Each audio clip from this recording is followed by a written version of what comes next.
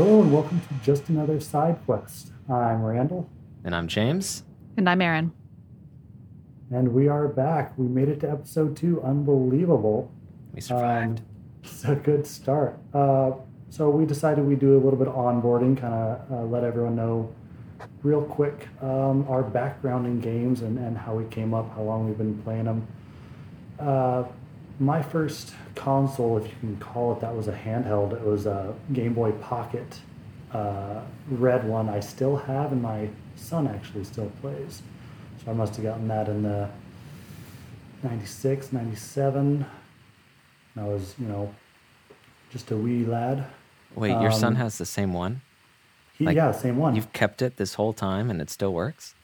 I had to get a new battery cover, but I still have Wow. I still have the original Game Boy. I still have the first game I ever got with it, which is Super Mario Land. Mm-hmm. Nice. So that was my first foray really into video games, was that, and to this day I've never beaten it. Maybe your son Yes. I've had it almost 25 years and still not can. beat Yeah, it. wow. But that and Pokemon Red, which I have beat twice now. Well, beaten is close. I never beat Red. Like I never beat the final trainer because I ran out of revives, and I couldn't go back and do anything about it. I didn't have any money and I didn't know what to do. But I beat the Elite Four. I was pretty happy with that at the age. Yeah. At a certain point, I got a Game Boy Color and Yellow and a few others, but I couldn't keep track of everything. And then I got my first big console was a PS1, and not the big chunky one, the little one. Mm-hmm. Yeah, the little streamlined one. Yeah. Yeah. And that's really when I started getting into games pretty heavy, because before that I just went over to my neighbor's house and watched him play Dreamcast and N64 and a little bit of Time Splitters. But about that time is when I started gaming myself. PS1 transitioned to a PS2, and then 300 games in on that, found out about Halo. Mm-hmm. And picked up an Xbox, and then had a GameCube gifted to me. So at one point, I had the trifecta for that. Oh, yeah. Yes. And so I I remember had these days. I had one of those cables, that would go to each one of them to only take up one port on the TV. So that was fun. Keep them all together. I had a giant stacker of all the games and 4 controllers for each, and had a lot of people over playing on the giant 27-inch CRT television. Oh, yeah. Light gun games. Those are the good. Those are some good times. And then at that point, I kind of jumped ship from Sony. I never ended up getting a PS3. I got a Xbox 360 because, again, Halo was absolutely the thing. Yep. Hit us right in that age gap. So working up through that, I just kept there because I enjoyed the Forza games, and kind of never really looked back. And now sitting here with an Xbox One and a Switch, which I picked up just last year for mobile gaming with the kids, I'm starting to look at possibly doing a PlayStation, because I would love to do PSVR. Oh, yeah. And Yeah. that's something that Microsoft isn't really huge into right now.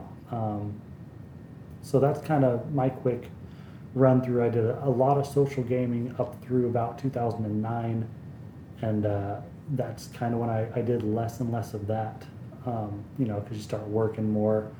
Yeah. But I ended up having a different schedule because I had, my first kid just a couple years after getting married, and only one in my age group that had one, so I wasn't up late playing games when other people were.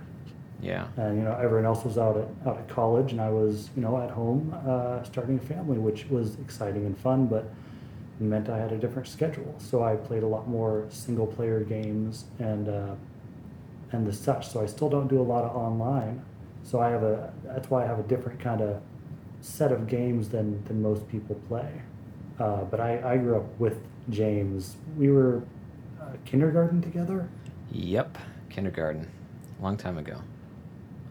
A long time ago. But we became friends pretty quick. And I'd say by first grade, we were maybe summer before we were spending a lot of time at each other's houses. I mean, days on end. Yep. And just we would stay up super late playing games and a lot of Lego building. Oh yeah. Yeah, a lot of that. What do you That hasn't remember changed. Oh my goodness. Okay. They're a little bit larger sets now. So where were you at that point? Because that would have been about the time that we were starting to play games. I'm trying to remember Yeah, what systems honestly, did you have? I'd probably blame you for the introduction of video games in my life. I remember you had a PC with like Duke Nukem on it. I think Oh way yeah, before we were Nukem. like, at least I was allowed to play M games. Well, or even, my like, parents teen did games. turn on the parental control Okay, system on so it was like a there little were, better. Yeah. There were no strippers in this one. Okay, it's still like some blood and at the Oh, time yes.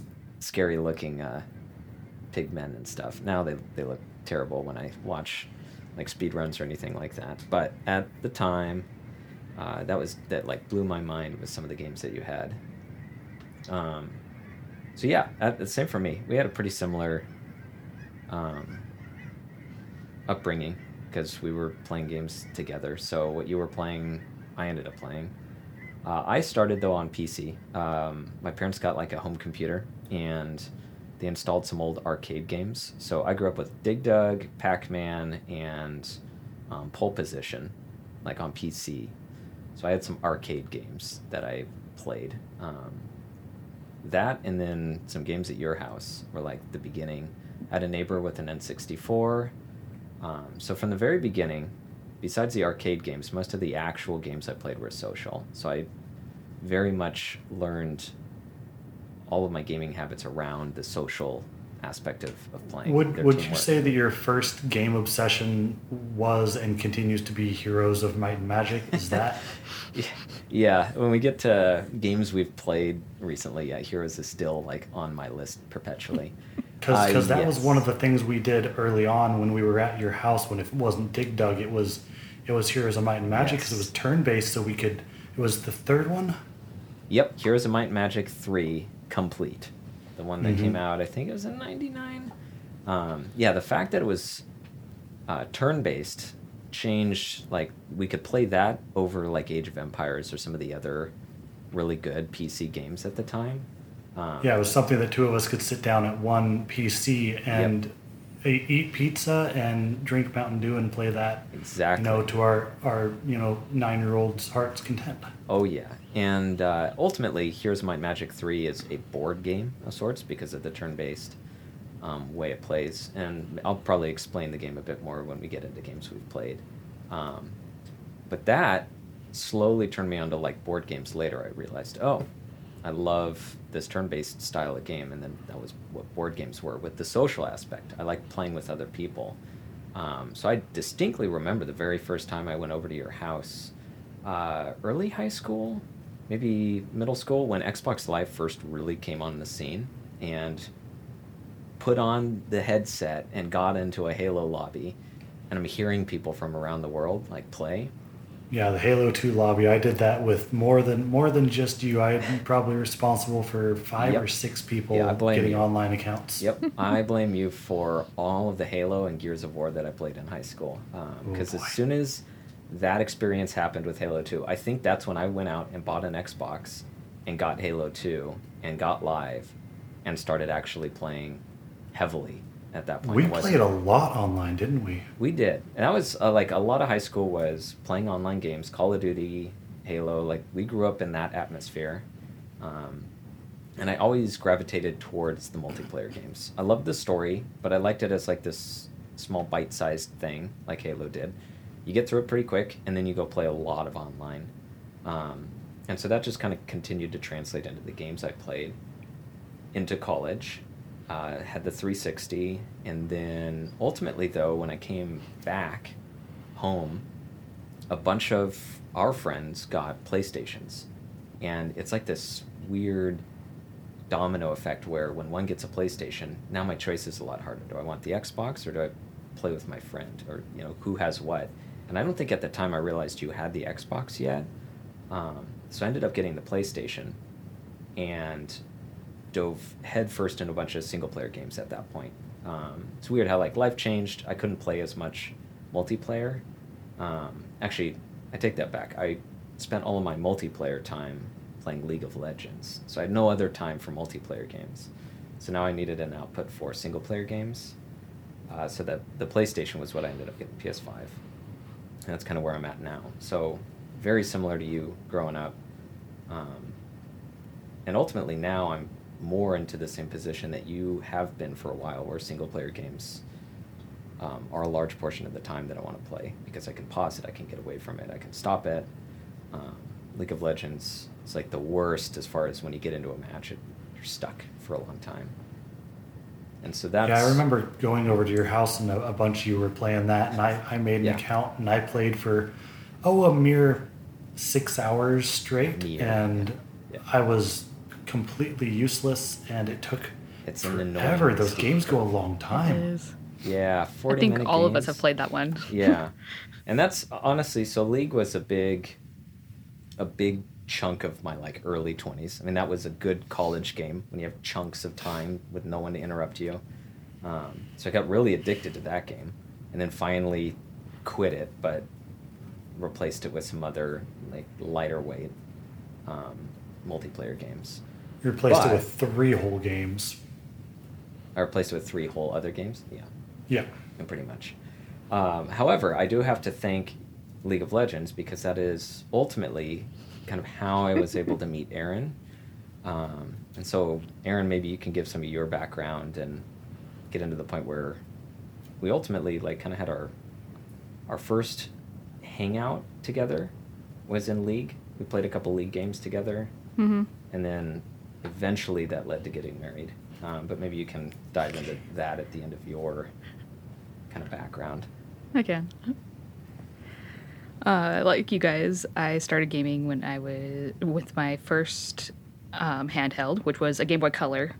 I'm a year under you guys, and probably, yeah. And so I got everything just slightly delayed from you, kind of.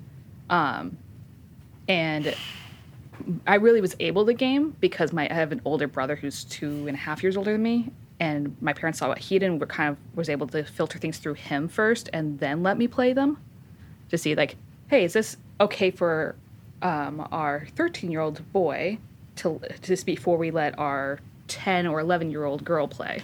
In that case, you might have gotten to a couple games before us, because we were both the oldest. Oh yeah, I got Halo 1. Oldest, but I was Halo 1. The oldest guy playing. Yeah.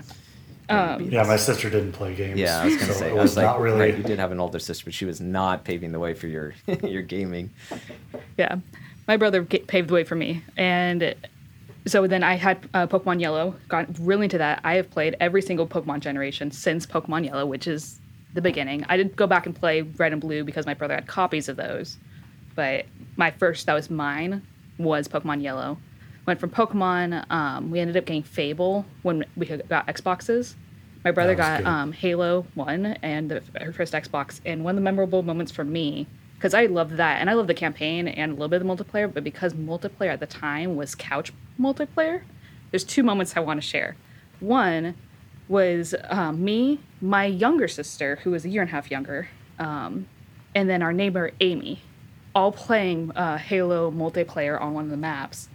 One of us had just killed the other and then just like killed her. And then the body like glitches out, which at the time it was the first time we had witnessed something glitch in a game. And so we freak out and we're yelling at each other, Twitch, kill it, kill this thing. It's just like, we couldn't figure out what happened. And it's a memory I still have 20 years later. And so going from that, and then also had another moment where apparently I was good at Halo enough that my brother by the time my brother was a freshman, so I was a 6th or 7th grader, he, for his birthday, he had a bunch of his friends over. And then he said, okay, Aaron, why don't you take my controller while I go to the bathroom or something? And he has me play against all of his friends, and they're still not beating me. Or beating his, like, Yeah. that where he was, like, still in the lead there, he didn't lose it, because I was that at least good enough, and it was, like, the fact that because of my brother, he, like, was proud of my gaming prowess.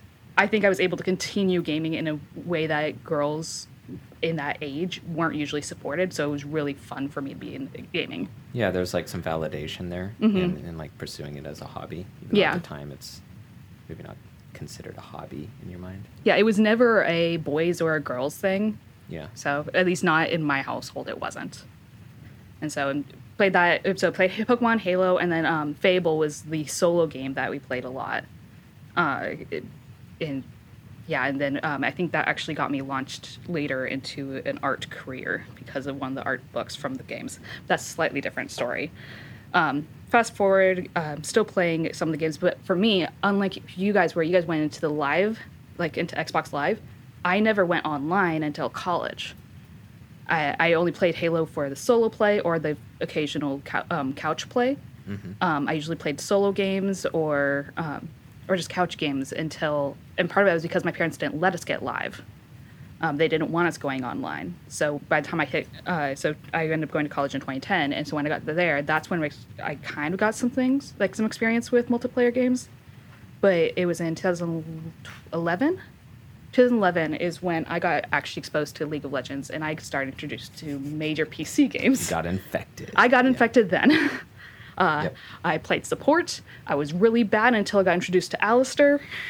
I was tanky support for a good 4 years. Then I just went over to ADC. It was great. I played League for 6 solid years. Probably another 2 years after that being off and on. And now I'd kind of like just observe. Because it's still very fun to observe. From there, and that was, like James said, it was a great college game as a major game for me to play. And then from there, kind of going to Overwatch as a shorter version of like the multiplayer game. And one of the things I was enjoying a lot is I ended up getting a core group of finding some friends with League that I could talk to, and we would play in the same room with each other. So still doing the couch co-op, but in the same room. Yeah.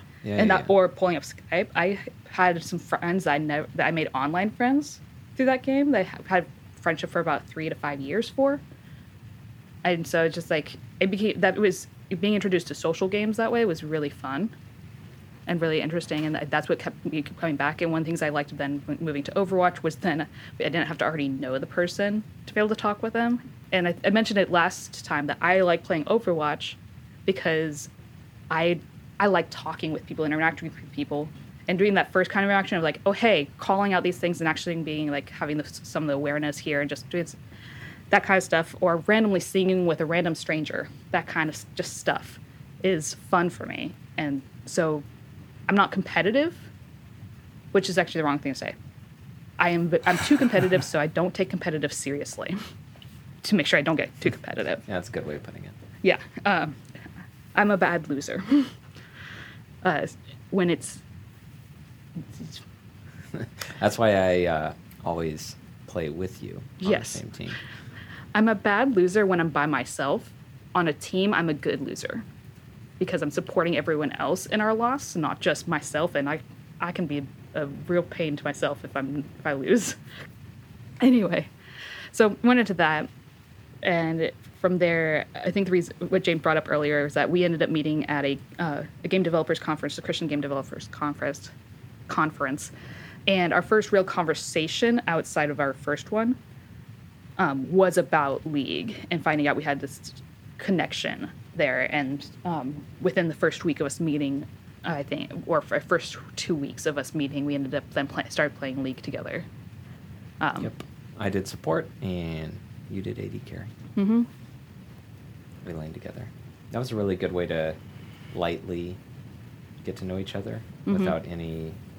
For me, it was nice because it put a lot of the onus on me being able to like carry conversation or keep topics going, and all the like kind of boring topics for me, the lightweight stuff. It was great to have a focus on a game and still get to know somebody, how they handle loss, how they handle a tough situation, how they do decision making. Like you can get a lot of information from somebody by playing a game with them. And it actually felt like that was a really, for me, and maybe for you as well, because I'm bad at that initial conversation. That game was really good at facilitating some of that early get to know you stuff, so that when we actually started physically like hanging out and going places on like dates, we had a bunch of that kind of out of the way and already settled, so it was far more comfortable. Games are historically a great icebreaker, and it seems like it was the perfect one for you guys. Oh yeah. Well, It worked out. I think our first conversation was about League, but the first game we played together was Halo 2. Physically, yeah, when we hung out, yeah, we played some of the Halo 2 campaign together, so we weren't just like a 1v1 death match in like Blood Gulch or something. That might have gone poorly. Yeah. But yeah, so we played Halo 2, like 15 years Unless later. you're I'm back playing on Halo 2. Isolation with just beam swords, you're not doing it right. Yeah, that's trying to remember the map name. Blood Gulch is the easy one to remember. Or Coagulation. I guess was it Coagulation? Yeah. Blood Gulch is the first one. Coagulation was Coag the is- second, yeah, I believe. Okay, so technically it was Coag. Those were the days. I can't remember the names of these maps, but I remember what they looked like. But Aaron, after League, because again, you say you switched to Overwatch, you've now shifted a little bit into more like single player stuff, or Yeah. like what's your current playing? Now I brought the PS5 into our lives, and you started playing some of those games. Where you at like Yeah. right now? So console-wise, I've had the Xbox for middle school, high school. Then I went to basically just PC. And the, Nintendo 64 was in there as well, some of the GameCube stuff too, but interspersed. Mostly because, again, my brother bought all those game consoles. And then after that we met, because you had the PS4 or PS3 at the time, I can't remember which. I think I had PS4. PS4. I never owned it for PS3. I introduced to me to other games that I hadn't played before. I think you're the one who had Horizon Zero Dawn, who bought it, and then I picked it up and played it, and was like, I can't put this down. I must come over and only play this game. Ignore you and play this game. That's when I knew it was a match. That I could play a game and you could play a game side by side, Yeah. and we could get along. Yeah. Being introduced to a lot of these games that I hadn't played before, but I had heard vaguely about, like that were solo games. Which for me, solo games are something that I've always been like, I really enjoy those a lot because I don't have to have someone else to play with. And I guess growing up, I slowly lost people to play with through middle school and high school because my sister stopped playing, neighbors stopped playing with me. I didn't get live, so I didn't jump onto those things. So I had to kind of jump into. I really only had solo games growing up, and then going to the social games is something that I've been learning how to do over the last 8 years, 10 years, 8 years. So, but yeah, now I do a lot of solo game or short indie games. Overwatch is still my go-to multiplayer if I want to have a multiplayer game. And I think On PC specifically when you're playing, right? yeah, but I don't really play multiplayer on. Yeah, I'm playing Overwatch on PC. Sorry, that's what you're getting at. Yeah, just checking. Yeah, I don't play it on PS4 very much, although I do have the ability to, and I have played with James and some of his other friends. But it's Yeah, that's a an interesting controller. thing Yeah, itself. shifting from keyboard and mouse to a controller is a pain. a pain. Back and forth. But you're also playing, I mean, the Switch right now. You've been playing Pokemon. Oh gosh. Yeah. Okay. Sure. Yeah. I've still been playing Pokemon, like I said before. Actually, I looked at Pokemon Sword and Shield last night for a couple hours, and I've really enjoyed how they've made their social part for that actually a social part. Like the fact that I can play at least a part of the game with some of my coworkers is really fun. So, but I guess talking about Pokemon, we're planning on jumping into the news and it's a segment to talk about the Pokemon expansion and how that's changed over the years. About how like Pokemon does their expansions from like the first game to the second games and further games. Yeah, this expansion marks a huge shift in how the Pokemon Company or Game Freak? Game Freak, thank you, specifically is like handling expansion content now. And I think Randy and I are both curious on what you've experienced with the announcement of these expansions being DLC expansions instead of like the rebranding and repackaging of the game with some added content. For me, like, so in the past, what they've done is they've taken the game, added a little bit of content or a little bit more to it, and then rebranded it as for Sun and Moon, which is the generation before this one. They had Ultra Sun and Moon, which had then some extra pieces at the end with some returning characters from older games. But then when I actually did buy it to see how the gameplay was, and it wasn't too terribly different. They made it so that different Pokemon would spawn in new areas, and then the later part where it actually was like a change in edit content, it was in a way that I didn't enjoy it because it was like through a system that I had completely ignored the whole game through my first couple times playing through. So I was like, oh, I don't actually like this part. Was it the same price as It was. Yeah, it was annoying. Yeah, because it wasn't a DLC, so they couldn't just add only that new content to it. They had to package it with the game itself. Yeah. And they could, because before it's a DS, they're DS games, or DS Lights and stuff like that, or 3DS. They're handheld console games, so they haven't done really downloads as far as I'm aware. Oh, yeah. Which, that's fine.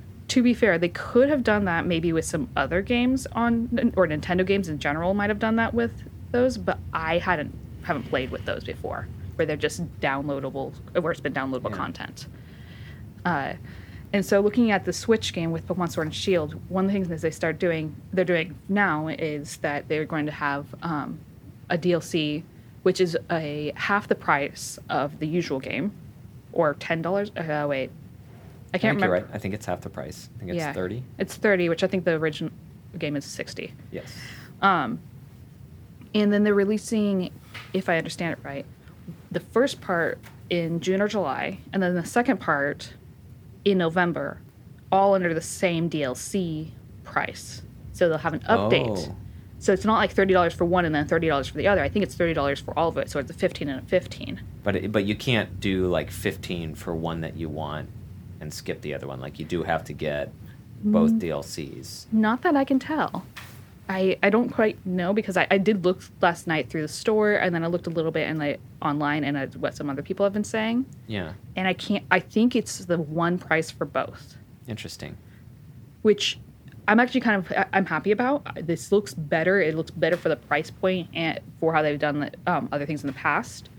It's introducing you to new areas, so you get to visually come to different spaces that are still like there are new environments. It's truly new content compared to like. It's also introducing new Pokemon. Yeah. And a little bit like smaller new stories. Like there's one of the expansions takes you to an isle where you can where apparently you join a dojo, which is new, kind of. I was confused by that. It's like, this doesn't sound entirely like a Pokemon story where you join a dojo and train there. But for me, like a short DLC, that sounds interesting. And then the other one, you're actually going to be, the other expansion takes you up into the mountains, and where you're on into the snow, where you're a part of a expansion. I can't remember. Expedition. That's the word I'm looking for. So you're actually part of an expedition group going through this, and it's like that's also like, as a story, like that's different than what they've done in the past, and I kind of like it. So the first pack is the Isle of Armor, and that's the one where you join the dojo. Mm-hmm. And then the Crown Tundra, of course, would be the snow, the snow-based one. Yeah. And from what I've read, they seem to be adding in a bunch of pre-existing Pokemon as well, like reintroducing the ones, because I know they got a lot of flack for the incomplete Pokedex, and so it seems like they're patching that. That could possibly be the case. I personally didn't have any issue with them cutting it, because I've never tried to complete the Pokedex. So that's never been an issue of, oh, not all the Pokemon are available. That's okay. But that could be something that they're trying to do with this. That could be one of the goals of bringing this in. One of the things they introduced, I think it was Sun and Moon, maybe XY. I think it was Sun and Moon that they introduced alternate regional forms. So like there's the So in this region that they're in is called Galar. So there's Galar forms of Pokemon. For example, they've taken they're introducing new Galar region Pokemon as well, which takes these older Pokemon, and one of the ones that's been announced is Slowpoke, where originally Slowpoke was a water type, now it's a purely psychic type with a yellow patch on its head and tail. So, easy way for them. As a big Pokemon fan, like, is that enough?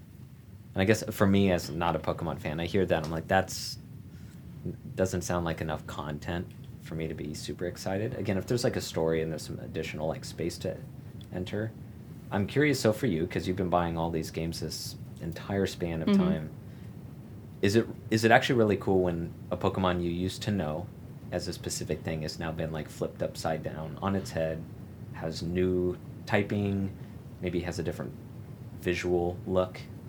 Like, is that actually pretty exciting?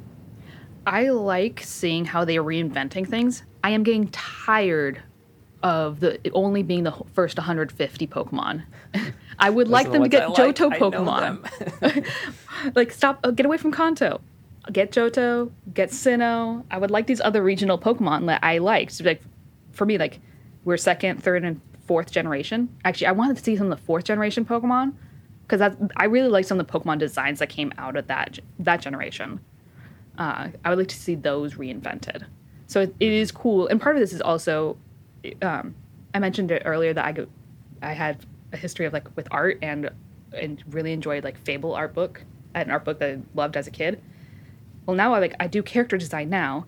And so for me, seeing these characters redesigned, but having to fit the original like idea of this Pokemon, but with this new twist on him, it really is like, how will they do this?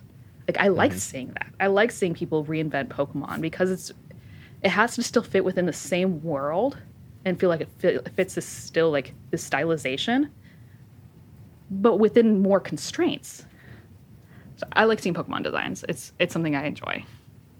I would say, yeah. I mean, I think that they've been, for the most, there's a couple weird ones like, what is it, Trubbish or like the garbage. The literal like, garbage overall, bag. Yeah, they overall do a great job of designing Pokemon. As far as the overall look, they're just like nothing else quite compares.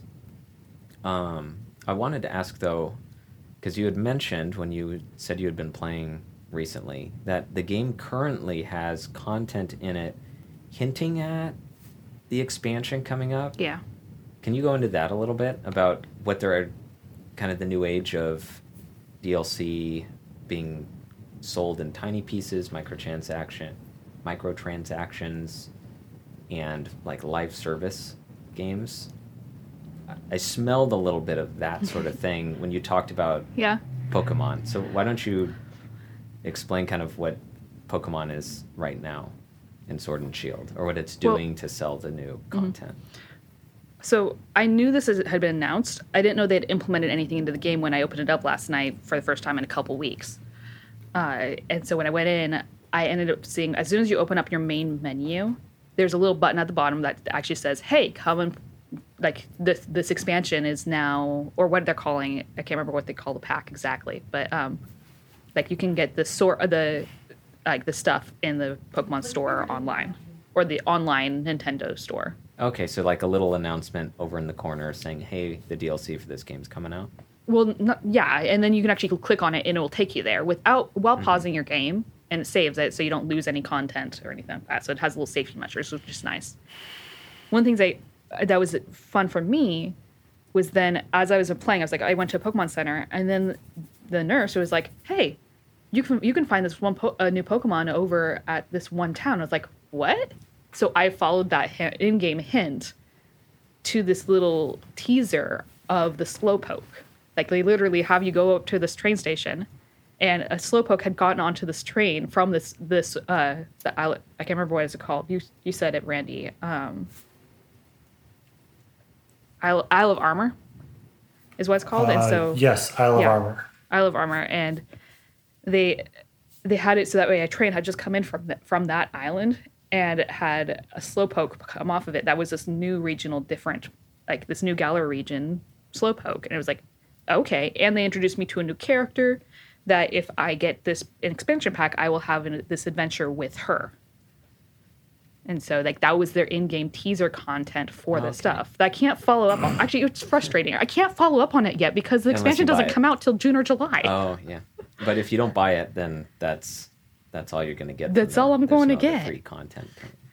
I Would did you get a free rather they give you Slowpoke. something like that, or is it more frustrating than fun? Like, is it like a teaser trailer for a movie that you get excited about, or is it more frustrating, like too soon?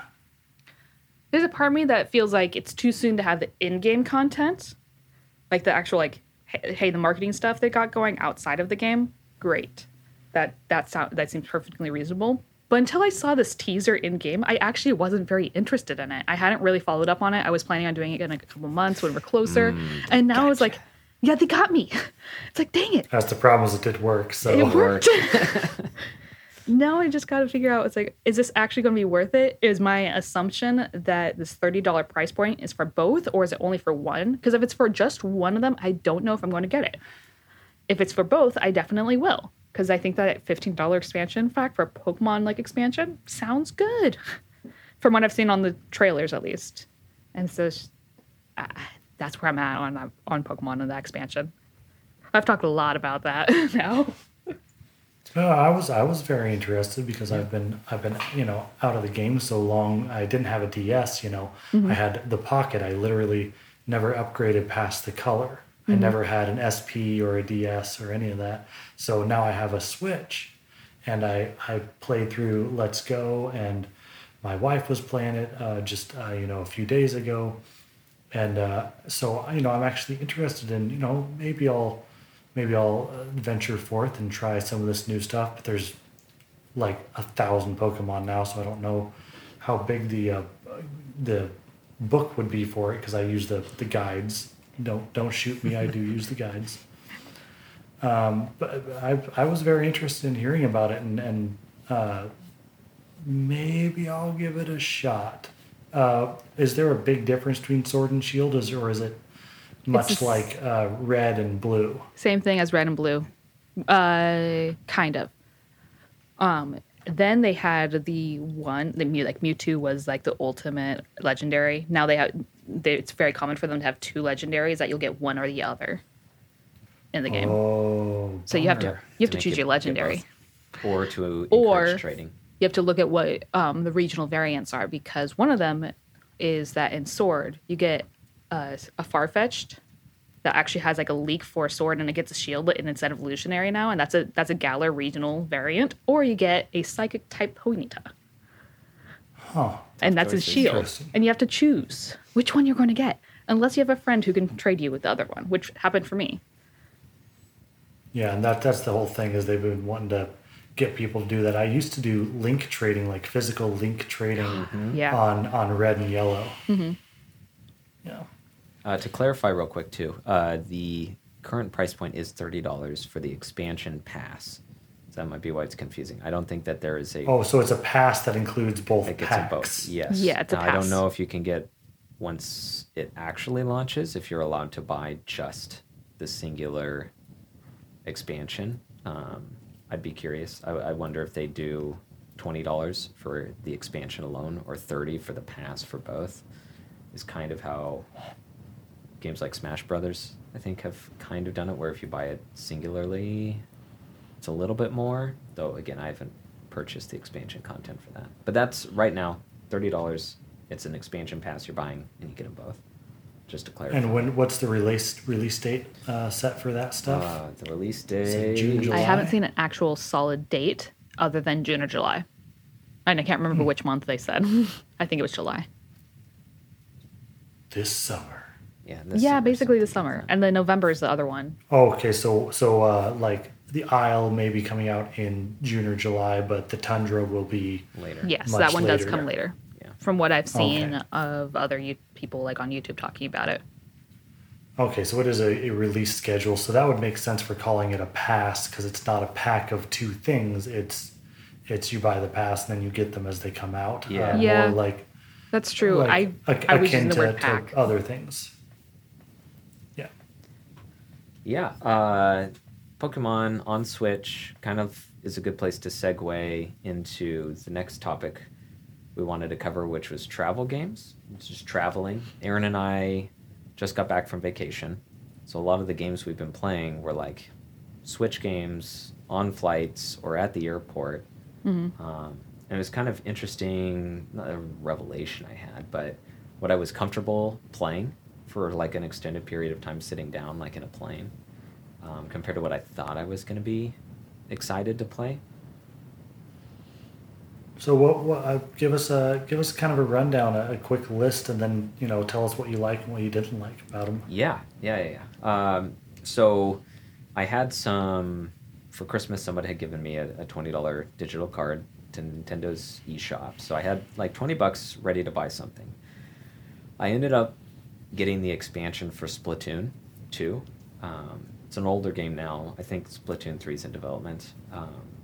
It's still hugely popular, though. It is still hugely popular. It's a really fun game, but I got that expansion kind of forgetting that it's fairly difficult to play in the handheld mode. You need to be fairly accurate with your controls. And so I was playing through single-player content. I wasn't playing online or anything. And it's kind of puzzly, but it's a third-person shooter where you're just like spraying paint everywhere. And the puzzles have different things you need to do. But the core feature is motion controls. So I'm on the plane trying to play this and like swinging my Switch around to try and aim at stuff. It wasn't ridiculous. I wasn't like spinning all the way around and like hitting people, but the amount of you still don't have a lot of range of motion in an airplane seat. Yeah, so I was like fighting the controls while kind of uncomfortably sitting in a plane seat. Like I wanted to just try and get into a cozy spot and just sit there, and I couldn't quite. So I was surprised. Splatoon was not great. Even when I turned the motion controls off, then the aiming wasn't great. Like I couldn't aim very well because I was used to motion controls. So that was actually a dud. That one did not work at all for me for travel play. I tried a couple other games on the Switch, just like a myriad of what I had. And nothing on the Switch really was doing it for me. I should have probably gotten an Untitled Goose Game or something. I ended up probably having the most fun playing. I have on my phone the original KOTOR. Oh, wow. I have an Android phone, so I'm able to play it. And they released an app that runs KOTOR, just like the old school game, but with incredibly fast loading times.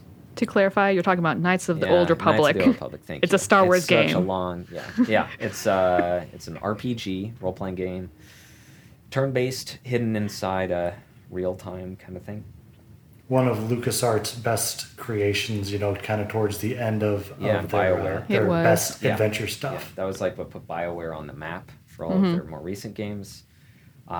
It's great. And I ended up, because I can do everything with like one finger, running, moving, and like tapping on stuff, I was able to just get into a really comfortable spot and then just sit there and kind of tap on my phone and play the game.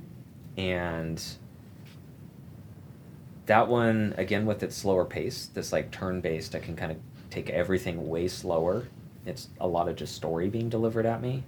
I had the most success playing that. That was the one that I actually, like, time flew by. Like, I was actually able to get through a lot of the flight and go, oh, it's already time with that one. So I was surprised that less motion and less demand on me was what ended up being better.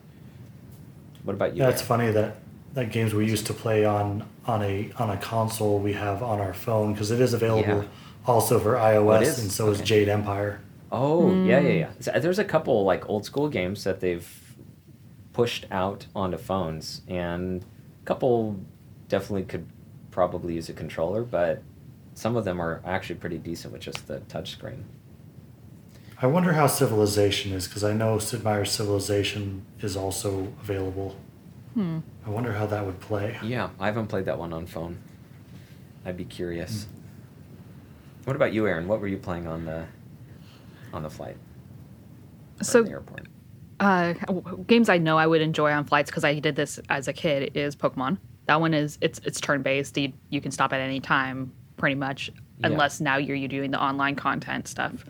But like that was one I could have easily pulled up. I could have pulled up Dragon Quest, which I talked about last time.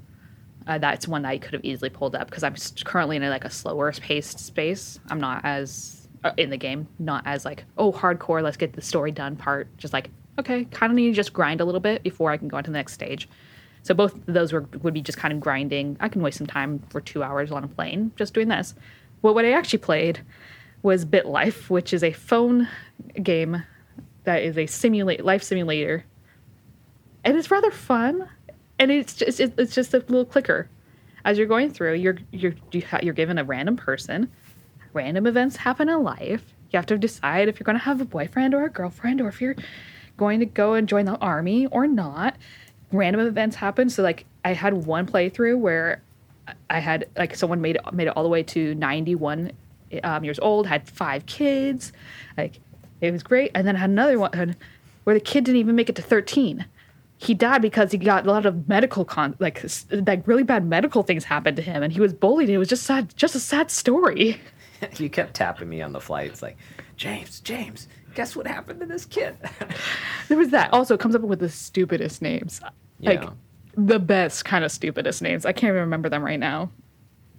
But ultimately, yeah.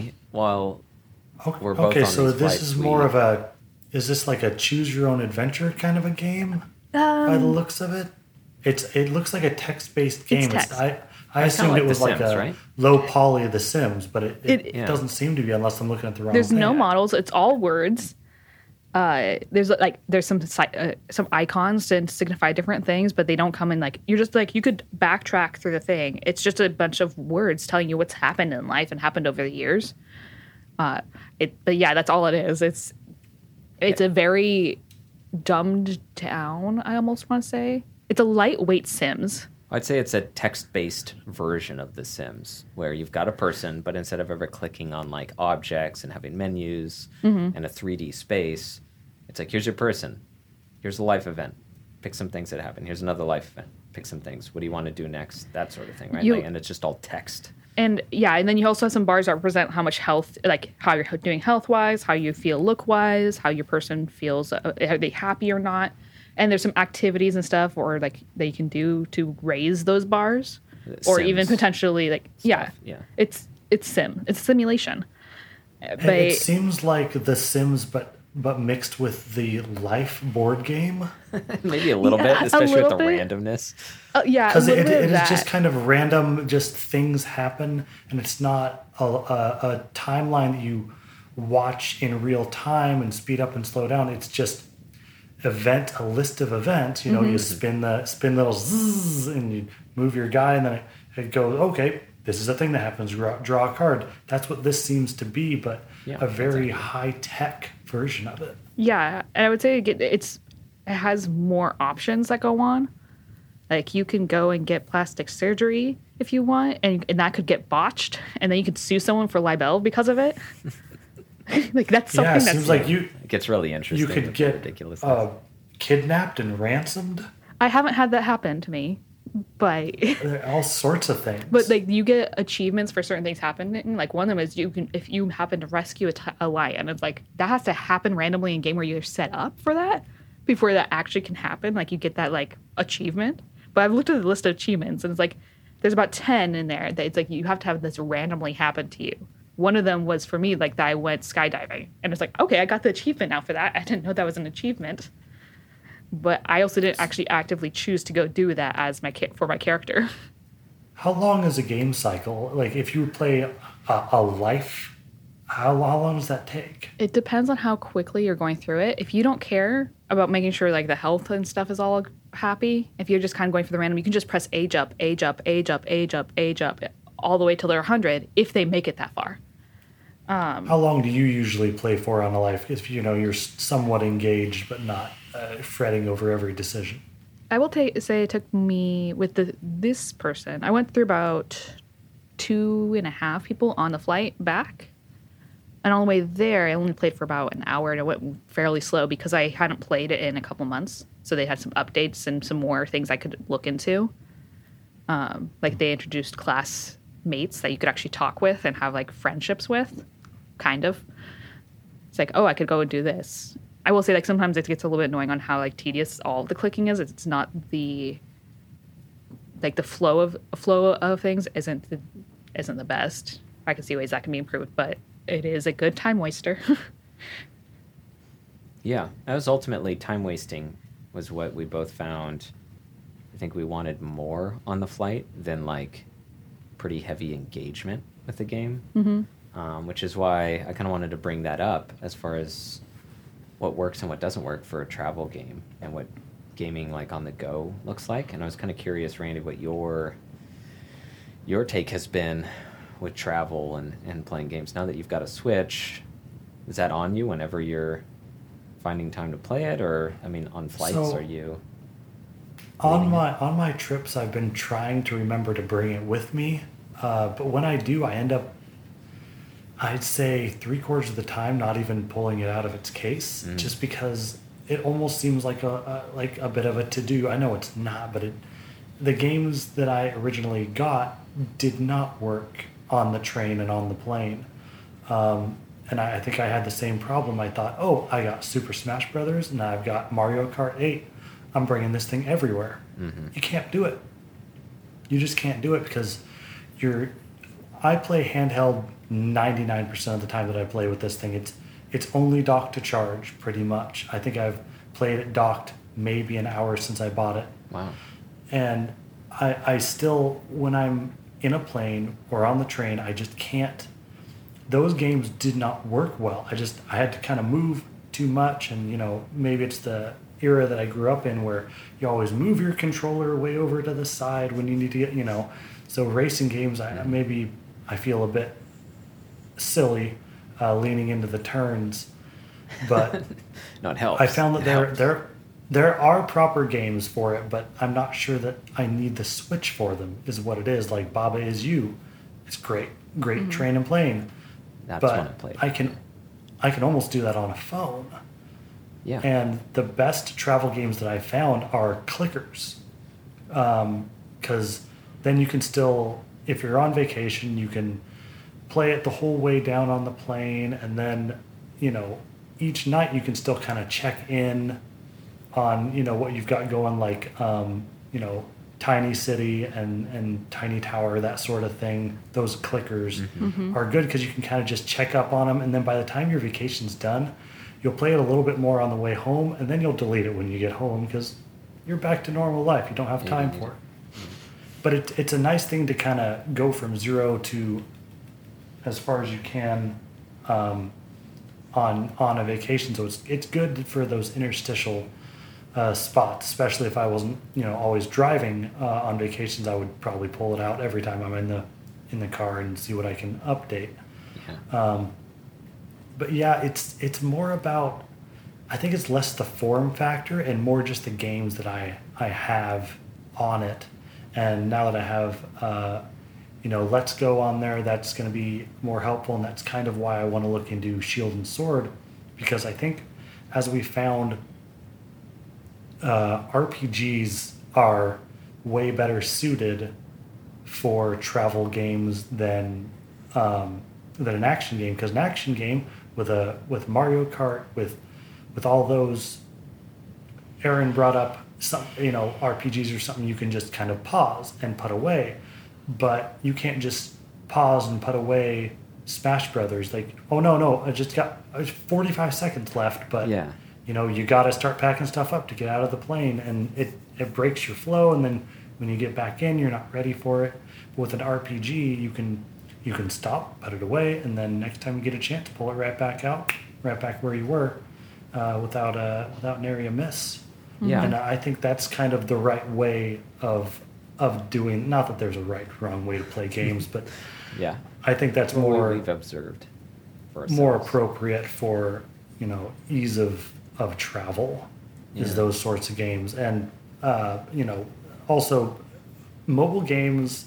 I'm not a mobile gamer much, but What the Golf is a great travel game, because you can sit down and you can play it for a minute here, a minute there. The round never lasts more than 30 seconds for the longest of holes, and then you can also sit and play it for 4 hours if you want, 6 hours. And so it's more about having things that are bite-sized and easy to pick up and put down. Yeah. Which Mario Kart, when you're in the zone, you don't want to stop, and it takes a while to get there. Yeah. Mm-hmm. I mean, So you I think mentioned that's- game flow. Yeah. Yeah, I think that's kind of what it comes down to. Yeah, games that have like not a flow state, but like you kind of need to get into it, and even pausing, like in Mario Kart's a good example. Unpausing, like it's just you're gonna have to get back into whatever moment you're in. And on the plane, there's not a lot, but there's a decent amount of pausing, unpausing. I had a hard time just like kind of getting into the game world that I was in, Mhm. and that's where turn-based stuff that I could just like never really had to 100% engage with helped. Yeah, it's the level of immersion that you need.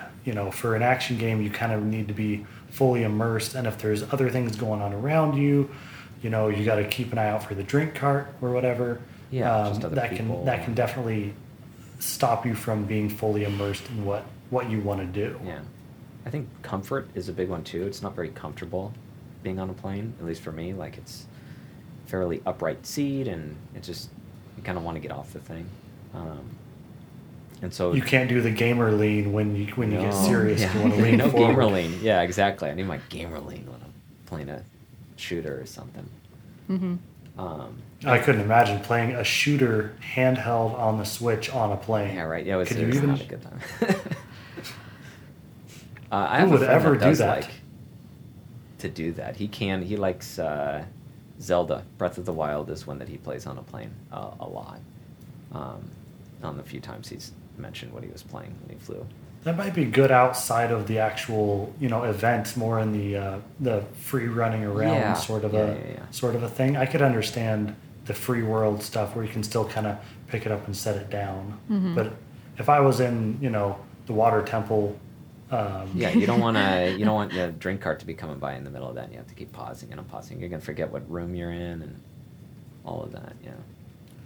Yeah, I would say Link to the Past was actually pretty good for travel for me. I did start in on that, Ooh. traveling, but that's not fair because that's a good game all around. I've been wanting to play that one.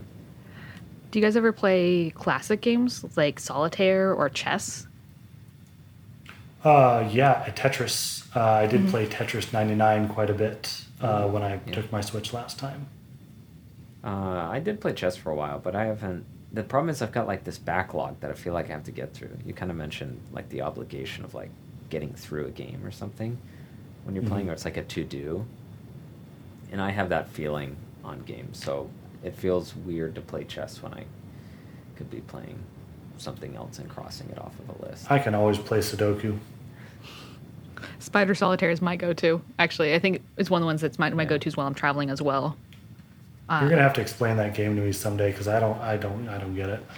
I only like play the easier, and I always set it up, or at least when I play it with winning deals. Is really the thing for it. But I don't Yeah. traditional solitaire. I don't quite like that one. It's a little too. I can't remember what about it I don't like. I like the spider one better. Yeah. Well, I think that's pretty much travel games. I mean, there's probably a lot more to be said, but I can't think of it. No, yeah, with just the idea of like when you go on travel, think through the choices you're making. If you are someone who has a Switch or plans on bringing some games, it was just kind of a revelation for me because I hadn't traveled in a while like that, and just I tell you what, I would have loved to have had the Switch. We went to Sydney a couple of years ago, 14-hour flight. yeah, That would've on been a nice. longer flight maybe, because your seats are probably more comfortable. Like you have like a sleep cycle almost on the plane, right? Like at some point people go to sleep. They're not that much better back in Oh. economy class. They got about, it's like economy plus is about That's how it. good it is. No. But I mean, you do have more time, so if I would have had the Switch and not had a 3-year-old and a 1-year-old, probably would have been easier to go through a good chunk of an RPG because that's Mhm. 28 hours. You could probably get 20 solid play hours into a game. Mm-hmm. So that would probably be the way. I think RPG is probably your best bet for a travel game. That would be my 2 cents. Yeah, I think we're all kind of, that's the clickers, stuff you can engage and disengage with. That'd be mine as well. It's RPGs and just stuff that you can pause far more easily. So from in the car, in the train, in the plane to in your house, there's some new consoles on the horizon. Yeah, let's I talk know about that news. little to nothing about them, so I'm gonna count on you guys to educate me and sell me on my next purchase, please. Oh boy. So the news right now is that Sony came out and announced that they aren't announcing the price point yet for the PlayStation 5. But when they announced that, they did want to, or they said that they wanted to price it lower than the Xbox Series X. So right now the news is the PlayStation 5 looks like it's going to be less powerful overall, like less bang for your buck. But their goal is to price it that way as well, so that it's still like a reasonably priced system for what you're buying for power. So that's the curious thing. The next console's coming out. I think if Sony keeps that up, we're guaranteed a PlayStation 5 that's cheaper than the Xbox. I'm just going to call it Xbox. Xbox Series X is just too long. I wish they hadn't done that. It should have been Scarlet. Honestly, every console Scarlet so was far so good. has had a better code name than its final name. Yeah. Yeah. But that's marketing. That is, yeah, I don't know who's picking these things. So that's the news. That's the current state. We've got 2 new consoles coming.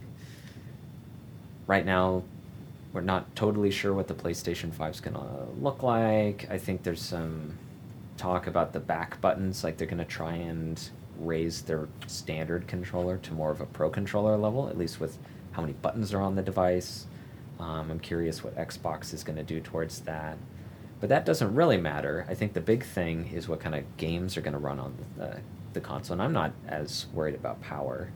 But this is where, as we had talked before, on like picking your console, you pick it because your friends pick it, or it has exclusives and things that it's locking away from you unless you buy it.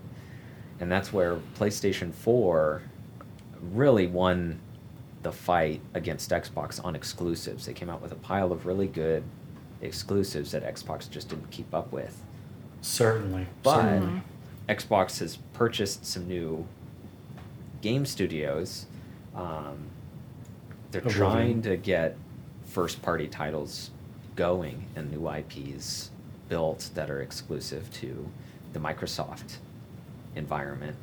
And so I'm curious, kind of for both of you, what your thoughts are on the 2 new consoles, and what you want to see, what you're hoping for, and just kind of discuss the 2 consoles, the differences, and what kind of makes you excited or not excited. I feel like they're kind of going in different directions. I feel like PlayStation is, they're backing their strengths is what they're doing. PlayStation is looking for more exclusives, and they're looking to sell to the gamer, and they are succeeding at that. And I feel like Xbox is doubling down on being something that sits in every house and does all of the things. Like this is your Netflix thing. This is hooks up to your cable television. This does all of the things instead of just being a gaming console. I feel like they're trying to be a lifestyle console or something to that. Because when it comes to exclusives, they have Gears of War and Halo and Forza, which are 3 very strong titles that have been weak the last 3 years. I mean, I hear Gears 5 is really good, but they, the rest of them are not the juggernauts that PlayStation has with Gears of War, with the Uncharted, Horizon Zero Dawn. These are all killers, and one of the things that Xbox was supposed to have to hang their hat on was ReCore. I loved ReCore, but have you ever heard of it? Yeah, I heard it. I mean, it came out and then just whoop. fell. Yep, went Oh, right yeah, away. It just was kinda a went fun wrong. game, but it was systems heavy and strange. It tried to be Jack and Daxter a little bit, but they don't have a lot in terms of that. So I think what they're trying to do is they are pushing for wider audiences. That's why they're trying to do cross play. They're trying Yeah. to make it so that, oh well, nothing's exclusive anymore. They're trying to be everyone's friend a little bit, which I won't fault them for because I have the system and I'd love to be able to play all of these games That'd be really cross play nice. with everyone else. Yeah. If someone could come over to my house, they could pick up my Switch and we could play a game together. I wouldn't have to have two Xboxes here. Yeah. Because that's really the problem is there's so little couch co-op stuff now that it makes it kind of difficult to do that sort of thing. And who's going to buy two new systems? Yeah, I know that one of our coworkers actually plays, or a couple of our coworkers play Sea of Thieves together. But one of them in particular, he and his wife play together because they have an Xbox, and then he has a PC that can run it as well. So I think she's on the Xbox and he's on the PC, and they're playing together because it's cross-compatible. I intended to do that with Farm Simulator last year, and we never got around to really doing it. But that was something that my wife and I enjoyed, and yeah, having that ability to cross play with two systems that you already own, it just makes sense. So Sony needs to find a way to kind of find a way to play with at least with Microsoft enough that they can get in more homes.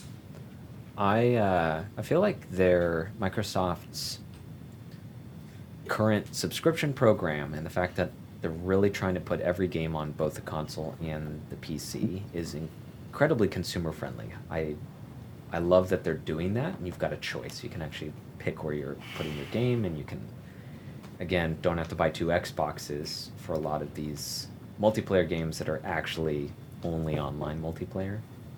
But my worry is they're so consumer friendly that I, with my PC, don't need to sign up for the Xbox, actually put down the money for the console, when I can actually just install their games and buy their games directly on my computer. And that's my worry, is some of the more maybe hardcore gaming audience with PCs and like choice of whatever console they want can keep their PC and play a lot of those exclusive games without having to like fork out the $500 or whatever it'll be for the next console. I completely agree, but I think that's more to the point I was making of Yeah. PlayStation trying to get those gamers and Xbox kind of letting them have that, because hardcore gamers are it's a big market, but there are more people buying Xboxes for their kids than wanting to buy this big crazy PC, The PC, yeah. for Yeah, yeah. for their kids. Because again, how much is the brand new shiny Xbox going to be? $700 ish, and how Right. much for a PC that's going to run all of those games? For like 5 years. That's the big thing. It's like you can still have the OG, the original Xbox One, and it's still running Xbox games. Mine's right there, and Yeah. it still runs everything. Yeah, that's I'm the looking big at it thing, right is now. the It runs longevity. everything available for Xbox. Yeah. Well, I'm curious. I mean, again, Sony won as far as sales and the war between the Xbox and the PlayStation. This last generation, Sony outsold. Do you think they're going to do it again unless Xbox shows up with some really good first-party titles? I feel like people aren't very loyal to their systems, because I jumped ship and switched boats because there were way more first-party titles that were like winning awards, and it was like, oh, I need to get a PlayStation if I want to play The Last of Us, if I want to play some of these. What do you see, Uncharted Aaron? games. What do you see on your side of that? I'm not sure about who will win in terms of like PS4 versus Xbox, but I can see that there's like, it really depends on like, at least in terms of a person, like what they want out of their system. I could completely agree with you that PS4 is definitely going for these more hardcore gaming. And I think for me, that's probably where I would put something down, because I'm, at least right now, I'm not doing a whole lot of PC gaming unless it's really lightweight stuff, which I'm then going through Steam for. This is where I'm finding my indie games or maybe I'm going towards the Switch. But then my like really hardcore gaming and stuff is usually going through for the PS4, mostly because we don't actually have an Xbox right now, so it's not something that maybe it's more because it's not available. But I'm not sure exactly which one would win. If things are as they are right now, going to be the same things, then yeah, it's going to be PS4 or PS5. But I don't know. Do you get your console? What were we going to say? Right? I think Xbox could win if they really put their mind to it, but I don't think there's enough people there. I think Phil would do it, but I don't think that the people who are in charge of the loose change in the pockets are going to kind of let him, because they're already making money, and it's safer for them to stay in a slightly different market. I mean, the Xbox 360 did beat the PS3. Yeah. But the PS2 was a vastly superior, as far as selling things. Mm-hmm. They had so many more games. They sold so much more. The PS2 was a juggernaut. So you go back there, and it's kind of changed hands every time. But it's only been one generation now that Sony's been the leader in the class, and there's no reason that can't switch hands. It's not they've always been in the lead. No. But I think PlayStation is still going to outsell, but I couldn't tell you why. I'm curious what I think for me, I'm excited for what these new first-party titles are. I love the competition. I feel like anytime you're grabbing these studios and giving them a bunch of money to make something fairly creative, especially Sony has done a great job of going, you're selling our console. You're not really you're not selling some sort of live service subscription or some sort of crazy sales numbers that need to make a profit. We just need you to sell our console. And so you get some really good first-party games that just have a love to them, that the cross games a lot of times that are getting pumped out every year don't have. There's a lot more, attention to detail, more money swimming around within what they're allowed to do, how much time they're allowed to experiment before they get into full production. So I really just am hoping we see more first-party titles fighting each other, kind of trying to get more of these games like Horizon Zero Dawn, or even Halo when it came out, stuff that sells a console. God of War selling consoles. The killer app. Yeah, whatever I want to see a couple games come out on Xbox's side to compete with The Last of Us 2. I'm sure we're going to have another God of War 2 for this kind of rebranded God of War. We're getting, Horizon Zero Dawn 2. So Sony's now about to kind of do sequels off of these fresh ideas. And if Xbox can come in with some brand new fresh ideas off of some first-party studios that they've picked up, I'm really excited. I mean, it might make me switch, or maybe get both, or actually have to decide, because right now there's a bunch of sequels I think Aaron and I are both more invested in because we played the original ones on PlayStation. Other than Halo. Halo's the big if, and unfortunately they just didn't really hit the mark on the last one that came out. 4 and 5, I feel, they did not capture the same gravitas as 2 and 3 did. It simply wasn't there in sales and customer engagement. But here'd be my one thought on that is, with Microsoft going out and picking up all of these indie studios, what do you think their plan is? Because I can see it going one of two ways. They're either counting on these people to make great exclusive first-party games to try to sell the Xbox. Now, would that be a better run, or would they rather see these these companies make first party titles that are non-exclusive, because how would it feel if you got on your PlayStation 5 and booted up something from Oblivion and it said Microsoft Studios on the boot up? If I can still play it on the PlayStation, then I would. That's it's I. So you I don't you have, would be like, more the than happy to loyalty. still buy it. Yeah. They would love the income, like selling more games.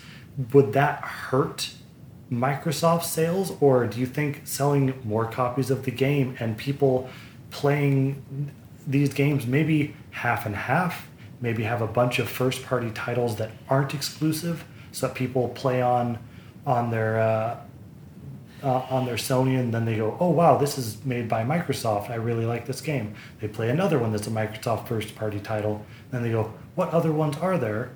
And they look online and they go, oh, there's all these ones, but these ones here that look really good are only exclusive. Maybe I'll go out and buy that system because I'm now hooked on their studio and I want to see what else they've made. I know for me, my loyalty is no longer like a thing. I think I don't have a big dog in the fight either way as far as like which console I like better, because now it's games. I'm like, oh, these games are the ones I like. If I were to have to guess what Microsoft is doing, which I don't know, but I'm willing to bet they're trying to sell their service, the actual subscription service. Mm-hmm. So I'd be willing to bet that you're actually more correct. They're not going to maybe push consoles. I'm hoping some first-party games happen that go on their service and stay off of Sony, so that you have to subscribe either on PC or console, which is consumer-friendly for me. I don't have to get their console. But if they've got smaller indie games, even if they're not like trying to push huge AAA titles, but like smaller games at a more consistent Like Sea rate. of Thieves. Sea of Thieves, yeah, I mean, yes, it's a smaller It game. ended up getting bigger, but it Yeah, was, the hype got really big for it. But yes, it's clearly like when you see the content that was pushed out at first, it's not some gigantic monstrosity of a game when it first came out. Mm-hmm. And they've talked openly about they're in talks with Nintendo trying to bring select games that the Switch can run. They're trying to bring Game Pass to Switch. That would be, so there it is. Huh. Like if they are, then that's clearly, I think the angle that they're trying to run it at is actually get a subscription set up for people and enough games in the pipeline around the year for you to go, I'll keep it because we've got another game coming out next month and I can go back and play like some Halo for the rest of this month. Cool. I'll keep paying the money. I'm wondering if maybe that's a huge amount of income if they can get enough people onto that service. And if it's on Switch, then yeah, like that makes it really tempting to play even some old Microsoft games. In a Yeah, portable imagine state. being able to play Ninja Gaiden Black on your Switch. I mean, even Halo. I'd love to go back through the Mhm. campaigns on like Switch or something. That would be really fun. Yep, play it in bed. Yeah. Oh my goodness. Oh, Do God. that. I don't know about that. So as far as as far as topics, I think that's kind of the big ones for this week. But we kind of already touched on most of the games you guys have played in the past couple weeks. Is there anything you guys left out? Did you get any time at home to play? Well, you're thinking, Take Aaron, that as a no? So I'll try and be brief here, just to keep it short. Try. Yeah, try. I think I know So what we you're were bring we up. were on vacation this last week, so we were out of town. I didn't have a lot of time to play, but I got sick like coming home. It's not real bad, but just like kind of had a head cold. So I tried playing some Apex. That's kind of where I go to play with my friends online, hang out and talk. But that's like too demanding. I was just kind of like fuzzy in the head, if that makes sense. So I wasn't feeling good over this weekend. So I played a bunch of Heroes of Might and Magic 3 again. Excuse me. Speaking of, Yeah, no, I'll cut that part out. So Heroes of Might and Magic 3 is that turn-based game from like 1999. I keep going back to it. It's very relaxing once you learn the game and you've got a lot of it memorized. It's a castle building sim. It's kind of like Age of Empires, but in turn-based. So you've got heroes running around. You have a town, and the town builds a bunch of units. You put those units with your hero. Your hero carts them off to go fight stuff. And then To collect resources, to build a resources. bigger town, to get better units. You can upgrade the units. There's a fairly deep, not deep, but it feels deep until you really dive into it. It feels pretty expansive as far as what you can do. Deep town building. There's a lot of choices you have at the beginning of the game. At least at first, when you start learning how to play, it just feels like there's a lot of choices you get to make. Your hero's leveling up. You feel like you're presented with a lot of fun, easy choices that aren't that hard to kind of chew on. There's a lot under the hood as far as strategy, but you can kind of get in easy and just slowly learn it. So again, as a kid, amazing game, and that has been my go-to, like, let's relax. It's all mouse clicking. I can, like, sit way back. I don't have my hand on the keyboard. It's just a mouse, and I'm just kind of slowly clicking around at whatever pace I want, making, decisions in my head about strategy. So that's an awesome, excellent game that got updated by, I guess I was going to keep this brief, and I'm not. Sorry.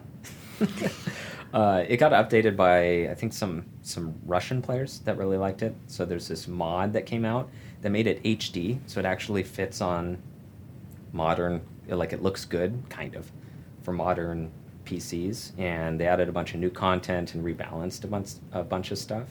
So if you're listening to this and you actually did play the game back in the day, I'd recommend downloading it again. I think it's $10 on GOG.com, Good Old Games. It's like $10, and then the mod is free, and that'll turn it into HD. It's called Horn of the Abyss is the mod. So I'd heavily recommend that if you did play it back in the day and you wanted to, like, kind of look at it again. $10 is a pretty easy starting point for at least how many hours I've put in. It's well worth it. Don't buy the Steam version. If you look it up, their version is bad. You can look at reviews and stuff. But that's what I've been playing over the weekend, and it's reminded me how good that game is. What about you, Aaron? What have you been playing? Like I mentioned earlier, I pulled up Pokemon Sword and Shield last night. Got my first Pokemon to level 100 in that game because woo. And then I was also looking into, like, what games are coming out in the next month, because I have a couple on the Switch that I'm interested in, and I'm going to try and limit myself to just one of them. And it's like, which I tried the Pokemon Mystery Dungeon demo, which, if you guys haven't played it, Nope. It's actually a remake of the original demo, or the original Pokemon Mystery Dungeon, not red, but blue, I think. And it's like, I think you were mentioning, it's pretty much an identical remake with kind of just a new coat of paint. So far, I'm kind of, like, waiting to see what news comes out about it, because I can't tell if there's any, like, what quality of life updates there are, if what any new content they're bringing in, or if it's just a remake with pretty new art, which I really like the art style decisions they made. It's different than what you usually get for Pokemon. Yeah, it looks really pretty. Like, has this, like, watercolor aesthetic for the backgrounds. It's different, and I'm like, wait a minute. But I like it, and I really like that story. I might pick it up again, but that'd be me playing a familiar game. If I want to play an unfamiliar game, I'm probably going to pick up the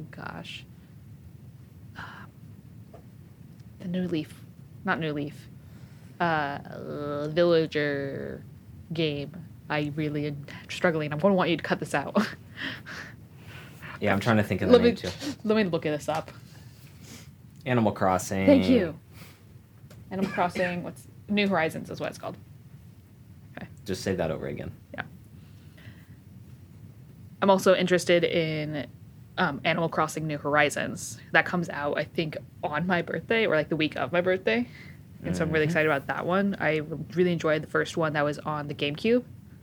And, like, we played that, and then I think the only reason we didn't keep playing that, me and my sister, was because we'd either have to fight over who was playing, because you can only play one person at a time. But also then, if you left for like 2-3 days, there'd be grass everywhere, and it was so annoying. Well, don't So- worry. Is this like a Stardew Valley fight sort of a game? Yes, but not quite as top down as Stardew Valley is. This predated Stardew Valley. Yes, I'm sure I'm backwards Yeah. on this. I know about it, but I've never played it. So I can't say much about the one coming out yet because all I've seen from that is the trailer. But in the original one that I played, which I haven't really kept up with the Animal Crossing series, you as a person got dropped off at this new town. You had this new home that you had to kind of renovate and stuff like that, and you were able to help out this town with a bunch of problems. All the characters that are in it are these different animals. They're really cute and just like cute designs. You could do a couple things like go fishing. You could collect stuff. You could clean things up. You can make little cute umbrella designs. It's a bunch of cuteness, but with a really fun game loop that I can't quite remember. But I remember enjoying. You remember you liked it, so I you want the I new one. remember I liked it, and I've only really heard good things about the series since. Yeah. I just haven't gone back to it yet, and this might be the game that brings me back to it. Well, don't worry. I won't fight you over it when it comes out. You can play it all you want. And so yeah, yeah. So I've been looking at the games that are coming out sooner because I'm trying to figure out what I would want. Yeah. Because I have a birthday that comes up, that got a means that birthday. hey, free game, kind of. Yep. Got to get you some sort of video game. So What about And you, Randy? What have you been playing? Oh, I've actually shockingly been playing quite a bit. You make it fast. Good.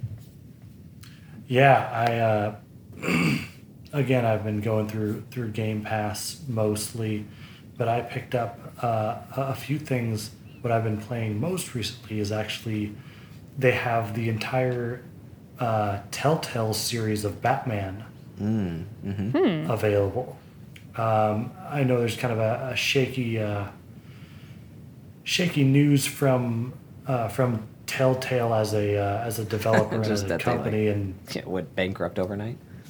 yeah, it was overnight for over a year. Yeah, for you a know, while. Yeah. They slowly kind of.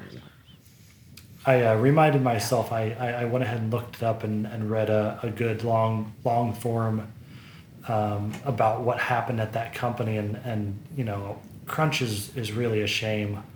I think that it can ruin games. I'd rather have a game come out that's good than one that comes out earlier, because there are so many good games anymore.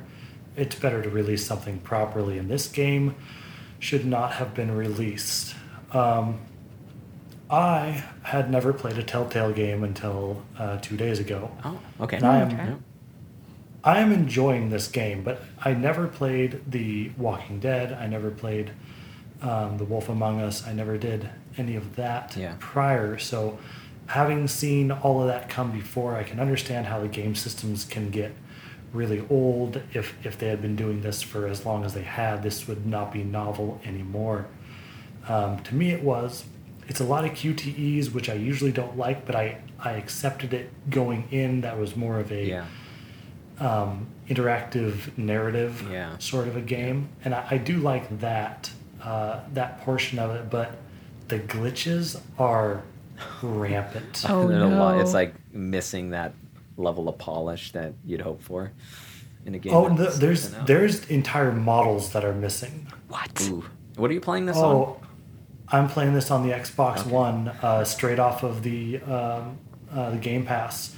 When I'll play, sometimes some of the stuff that changes, like you're supporting Harvey Dent for mayor, and so the signs will change based on your reactions and how much you support him and the current mayor and stuff like that. And so one of those signs today was completely missing. At another point, I'm going in to see the mayor, and I don't know what happened because I was staring at the secretary who had no hair, and with it, no Weird. model of the back of their head. Okay, what? so not intentionally bald. No, okay, they No, just didn't have not that part. 'cause bald. Hair was supposed to be there. Yeah, like everywhere that the hair would be, it's not there. It's Yeah. really off-putting. And the entire bottoms of towers, and huge glitches. So unless that was just my copy, Probably not. you know, Yeah. and it's not a disc, it's downloaded, you know, I don't know why it would be any different. No. Um, I think that's a good, like, that's part of why they, like, crumpled under the the weight of, like, pumping out games just nonstop. Yeah. Yeah. having read about the crunch and people feeling like they didn't have time to finish the game, Yeah. and this being so late, I understand that it simply didn't get done. I mean, it's still fun. The narrative is neat, and binging through is kind of fun. I really like Batman stuff. It's about the only DC that I enjoy, and it's fun. But I can see this getting really old really fast. I have all the episodes. Halfway through episode 2, I don't know if I'll finish it. I'm having fun now, but How many are boy, there? that could end real quick. How many episodes? 5 episodes, and Okay. there seems to be 5 or 6 parts to each episode. Seems to be about 2-ish hours each. Per episode? Mm-hmm. Okay. So you're like at 3 hours in. Yeah, and so I don't know if I'll make it Okay. the 12 or so through. that's You unfortunate. know, I'm taking my sweet time, Yeah. but it really, it's a railroad game. Mhm. You know what? If you have Game Pass, give it a shot.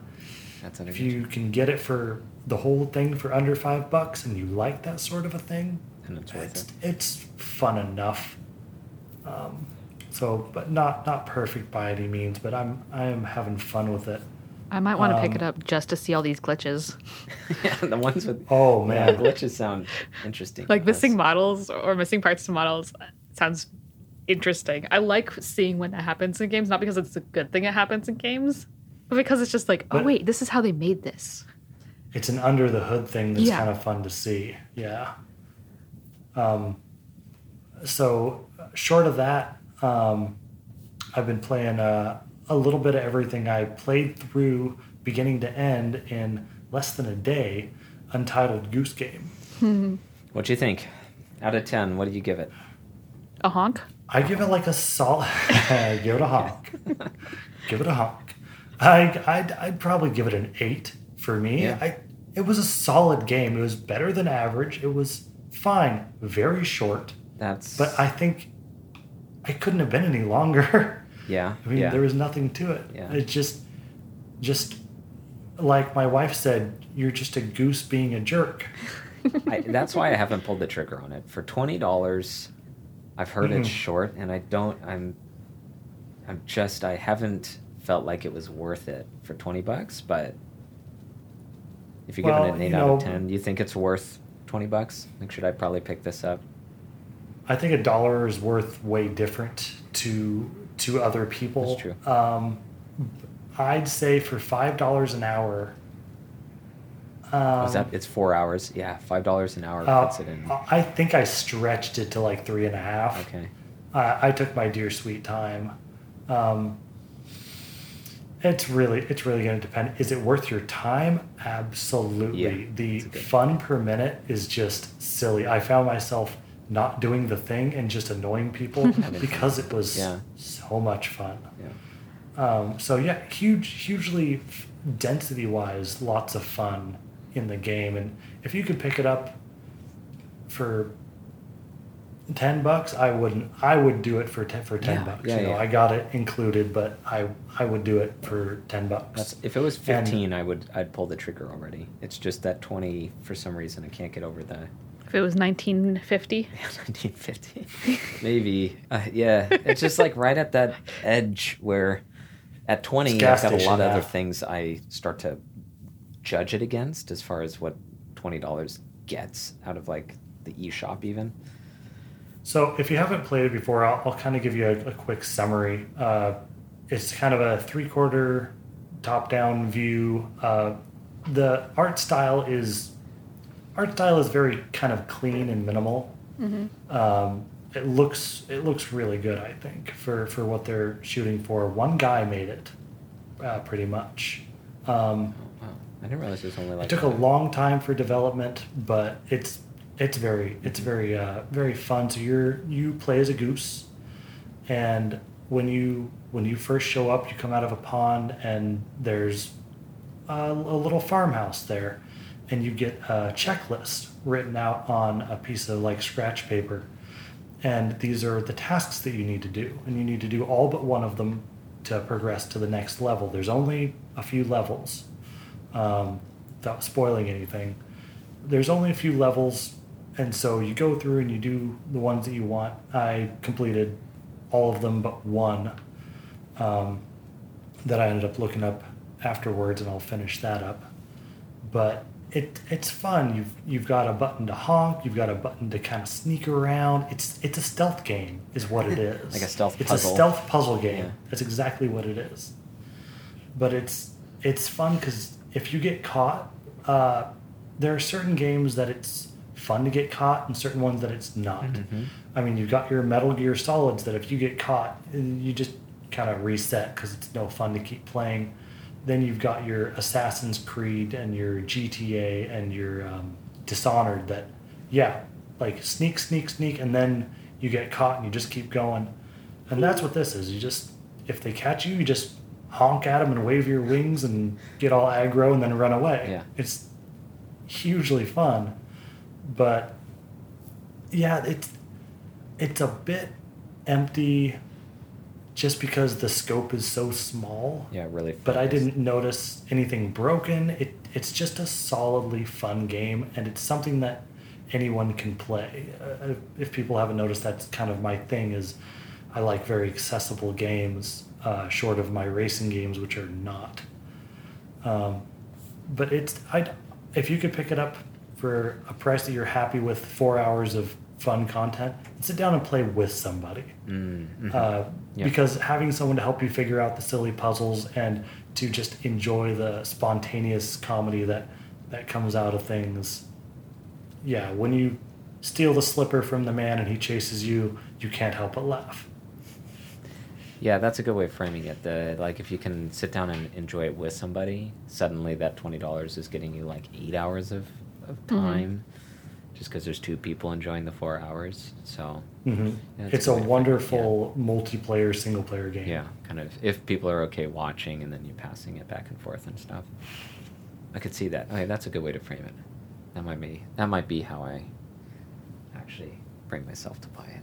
Aaron and I will play. Yeah, it. I'd recommend if you can get it half off, pull the trigger. Yeah, definitely. If there's a sale, we're getting it. Yeah, totally. James doesn't There's get a just not a choice, so lot we're of, getting it yeah, if it's Nintendo a sales. sale. Yeah.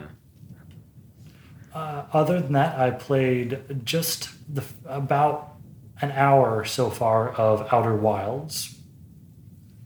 Oh, Have you guys played Outer Wilds? not Outer Worlds, Outer Wilds. I've Outer seen Wilds. it, but I haven't been able to play it. I've seen a ton of content on it, but I haven't been able to play it either. Okay, so quick overview. You wake up and you're looking up at a starry sky. Again, this is a very indie-looking game. Very a lot of banjo kind of music, like modern banjo sort of music. And you wake up, and in the first few minutes, you realize that you are an alien and an astronaut of sorts. But it's very silly. Your spaceship is made of mostly wood. And they reference the fact that the launch pad is made of wood and wood is flammable. And there's a lot of conversation options. So you go around, you talk to everyone in the village, and you've got fun dialogue options to kind of role play a little bit. And so usually you go up, you get the passcode, you launch off and you start flying the rocket, which is very tricky. And you look around, and then it's a minor spoiler because it's the the whole hook. Yeah, point you of the gotta- game. yeah, If you you have want to to go get in it. with nothing, then skip forward about 3 minutes. But you search around for, I think it's half an hour to an hour. I've heard And it's then like everything 26 goes minutes white. or something. 36 minutes. Something like that. I haven't looked it up because I just played and it just Yep. hit me. Everything goes white, and it turns out the universe explodes or something Yes. like that. I haven't gotten That's the loop. very far. The game loop is Yeah, and literally so- a loop. It's literally a loop. Then you wake up again, right where you were, where you sit up and you talk to all the people, and then you fly away. And you're supposed to pick up certain things are persistent in the world and certain things aren't. So you start over and you still have to do all your traveling, but there's so much to explore. And I've only done one game loop, and something already happened that scared me so bad that I almost didn't want to keep playing. Well, that's got me intrigued. So now. just poking around is highly encouraged, just Yeah. because nothing, not much is persistent. There's no loss to, I suppose dying would just reset you as well, but you don't lose any more progress than you would have already lost. Yeah, because ultimately So you need it's- to beat it in one of those time frames, I assume, right? My understanding is You have to be able to beat it in whatever the Yeah. time frame and is. so the biggest thing is because player of resetting knowledge. it. And so, yeah, even dying, you've learned something. Or something Mhm, spooky's mhm. out there, apparently. I'd say I might sit down with a notepad this time and actually jot things down. There's a lot of proper nouns, which Oh, are my yeah. Achilles heel. Oh, A lot of worlds with similar sounding names because it kind of more describes the planet, but it's kind of fruity language, so it's not as easy for me to keep that kind of memorize. stuff in my head. Yeah. Like calm prairie and wild field, stuff to that nature. But I'm gonna keep playing through it, Yeah. and it seems fun. I've heard nothing but good things about it. It's like from reviews that I've watched on it, because I'm very curious on playing it at some point. They've praised it as just being a really good puzzle game with interesting. If I'm hooks. gonna give it one word, it would be charming. Charming, yeah, that's a. From It's the very look of it, charming. Yeah, yeah, it's like low poly art, I think, as far as the overall aesthetic. Yeah, not super low, but like low texture. Yeah. Yeah. Well, cool. All right, that's really what I played in the past couple of weeks is just that, and then the little bit of Pokemon here and there, and usual racing games and such, but it's not interesting. Do we have any kind of final thoughts before we go to the admin section? I don't think so. Pokemon. Okay. That's my final thought. Your thought is, are you gonna go play Pokemon now? Actually, maybe. I might go play Let's Go instead of the actual Sword and Shield. Go back to Let's Go. Or restart and see what it'd be like to restart Sword and Shield because I've only done my one playthrough. Oh, yeah. So Who knows? who knows? Wonder if those have like a new game plus sort of a thing, because Let's Go does. When you beat all the stuff, it resets and gives you a bunch of new trainers and a lot of Pokemon specific battles and stuff. Wait, what?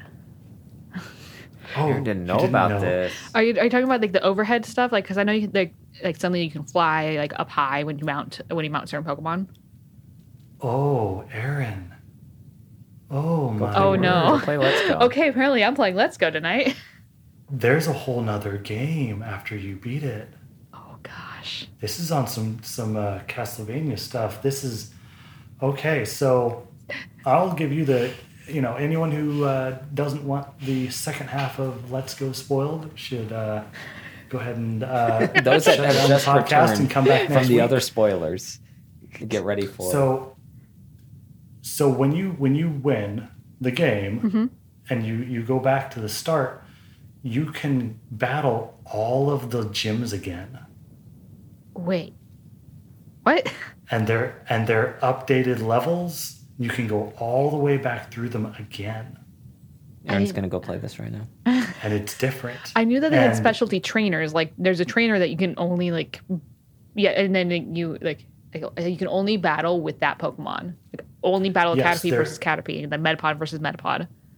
Yeah, the best of a certain species is there, but you can go back, and this is why people like me that buy the guidebook play for a very long time, because the walkthrough continues for quite a ways, quite a few pages more, And you can go back and do a lot more coach trainers.